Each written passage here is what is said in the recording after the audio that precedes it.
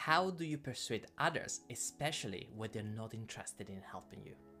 Welcome back to the Plus 1% podcast, where small changes lead to big transformations. Today's question is, how can the art of persuasion empower you in your personal and professional life? Persuasion is not just about selling a product or convincing others to see things your way. It's an essential skill that can empower you in numerous aspects of life, from negotiating and presentations to building relationships and inspiring change.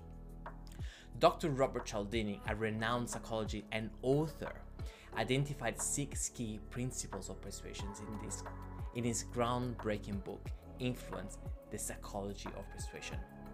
These principles include reciprocity, commitment, and consistency, social proof, authority, liking, and scarcity. These are not just tricks or manipulations, but insights into human behavior that can help you communicate more effectively.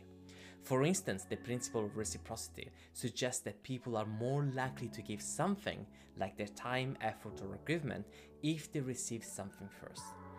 In your negotiation or conversation, consider that value you can offer first.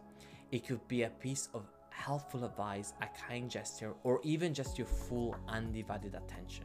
This can set the tone for a more productive and collaborative dialogue. Remember that the art of persuasion isn't just about forcing your ideas to others, it's about understanding, emphasizing, and engaging with them in a way that leads to mutual benefit.